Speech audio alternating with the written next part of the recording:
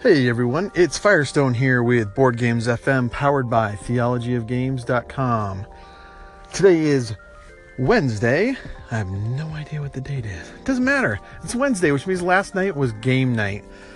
And I took my son last night. He just turned 10 yesterday, and he wanted nothing more for his birthday than to go to board game night with me.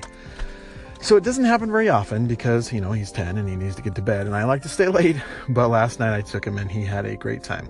We played Werewords for the 1,000th time, but it was his first time, and he had a ton of fun with it. I mean, we did have to go with the easy words and, make a couple concessions here and there.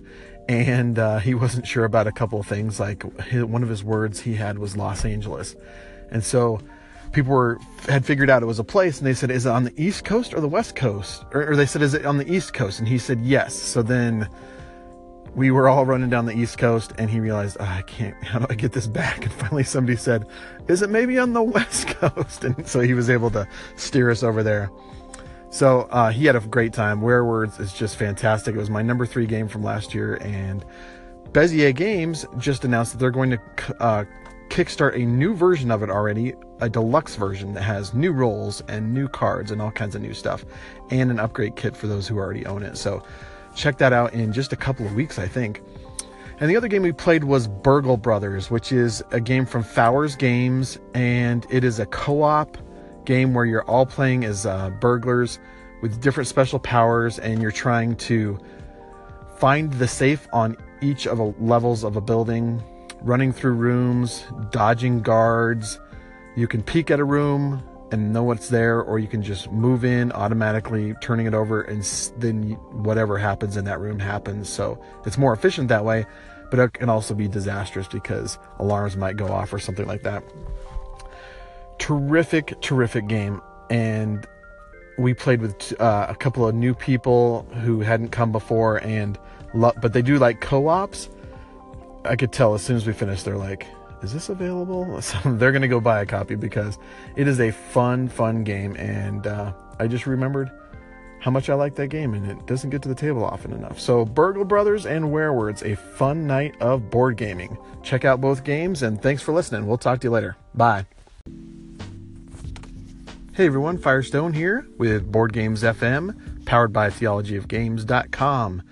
We have been talking a little bit this week about deck builders and some of our favorite deck builders, and I wanted to throw out a segment here where we talk about games that seem to have been drawn from deck builders but do something completely different with it and go in a different direction. So one of those, I would say, is the game Orleans, which is what we call a bag builder, and that means you're buying different tokens, rather like buying cards to build in your deck, and you put them in a bag and you draw those pieces out, and you can put them on the board and do various things with them. And so it's obviously different than a deck builder because you're not using cards, but it takes that same idea where you want to make your bag specific and stronger, and I really know I want to go in this direction, so I'm going to put more of these people in there to increase the odds of me drawing those out. And one of the differences is that in a deck builder, you know that you're going to eventually see that card again. But in a bag builder, you could buy something and there's a chance you'll never see it unless in Orleans, for instance, you can keep some of your tokens out on the board as placeholders, and then that increases the chance that, let's say you didn't get something from your bag. Now the chances are better that you'll get something from your bag because there's a smaller percentage of things that aren't that token in your bag.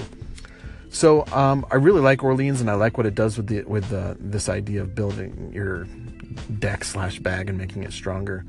Another game that seems similar to me is Quarriors, and it's not a deck builder, but it is something where you start off with these basic, simple dice in this case, and you add stronger dice and different dice to your bag to make it stronger, to be able to fight off enemies, to be able to score points and cast spells and things like that. And that is one where you will always see your dice because you completely empty your bag before putting everything back in. So like a deck builder, you're going to see that die eventually. It's just a matter of when will you see it, and will it come at the right time, And so those are a couple of games that just take that idea of building something, making it stronger, and over time, and they just do something unique with it. One uses dice, one uses tokens in a bag. Both of them use bags, I suppose. But it's just kind of taking that initial jumping off point and saying, what else can we do with this idea? And I love that designers have done that, and I think those are two successful ones for me. I've really enjoyed Couriers, and I've enjoyed Orleans. So let us know what you think about deck builders and some of these other offshoots of it, and let's just talk about deck builders this week. Have a great week and day. We'll talk to you later. Bye.